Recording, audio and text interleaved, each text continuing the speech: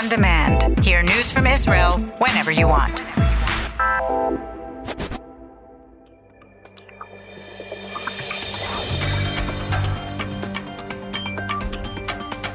You are listening to the English language news of Kan, the Israeli Public Broadcasting Corporation.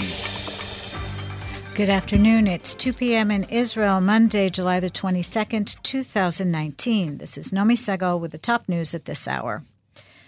The Palestinian who killed an IDF soldier by dropping a marble slab on his head in the West Bank last year has been sentenced to life in prison by the Ofer Military Court.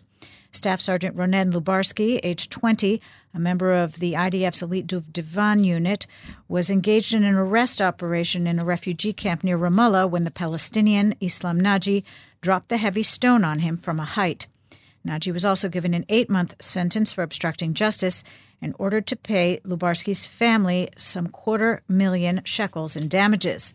The family of the soldier called the sentence a disgrace. IDF and police forces this morning tore down 10 illegally built structures located in Wadi al-Hummus in the village of Sorbacher in East Jerusalem. The structures were located outside of Jerusalem municipal boundaries, but inside the security fence. Palestinians say the buildings that were torn down fell under their jurisdiction.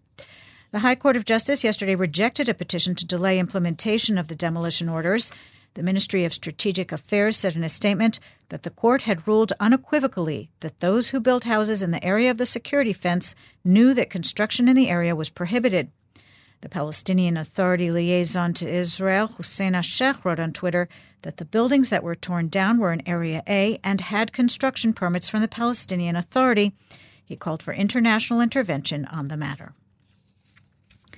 The Hamas deputy leader Saleh al-Aruri said after talks in Iran with Iran's supreme leader that Hamas is the first line of defense for Iran.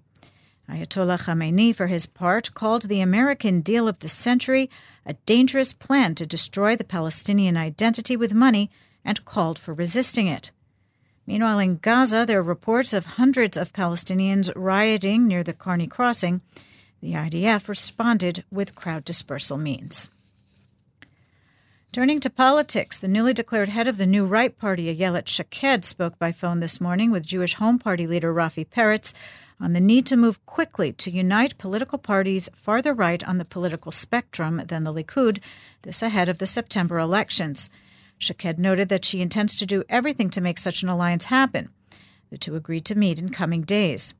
Naftali Bennett, who stepped aside to let Shaked take the helm of the New Right, last night called on the other right-wing parties to unite under her leadership.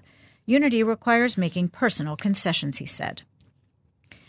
Meanwhile, in the Labour Party, Knesset member Stav Shafir, in a departure from the stance of party leader Amir Peretz, has called for further alliances in the left-wing bloc.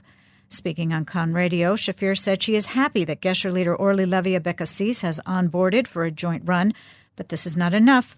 We need to think like a camp. We can't afford to let a single mandate slip away, Shafir said. In a related development, Labour Party sources said that reports that the merger with Levy Abecasis includes covering the debts of her Gesher party, which failed to pass the electoral threshold in the last election, are false. Levy Abecasis' office said that there are no past debts, and the agreement will only cover future expenses of the party.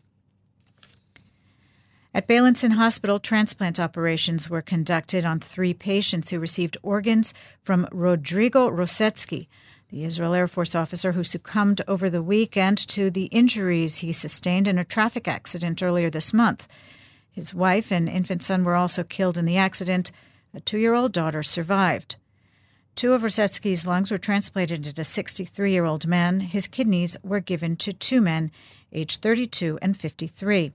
All of the donor organ recipients were listed in stable condition. According to the Adi Donor Transplant Organization, currently more than 1,000 people are waiting for organ donors in Israel.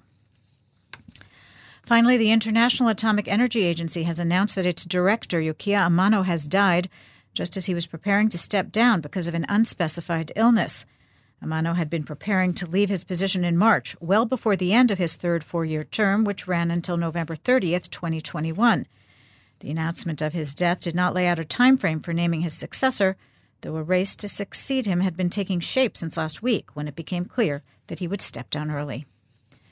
The weather outlook, warmer, especially in the hills and inland, with temperatures continuing to rise tomorrow. Wednesday, hot and dry in the hills, hazy along the coast. The maximum temperatures in the main centers, Jerusalem and Tel Aviv 31, Haifa 29, Beersheba 35, and in Eilat going up to 40 degrees Celsius. That's the news from Kan Reka, the Israeli Public Broadcasting Corporation. Join us at 8 p.m. Israel time for our one-hour news program.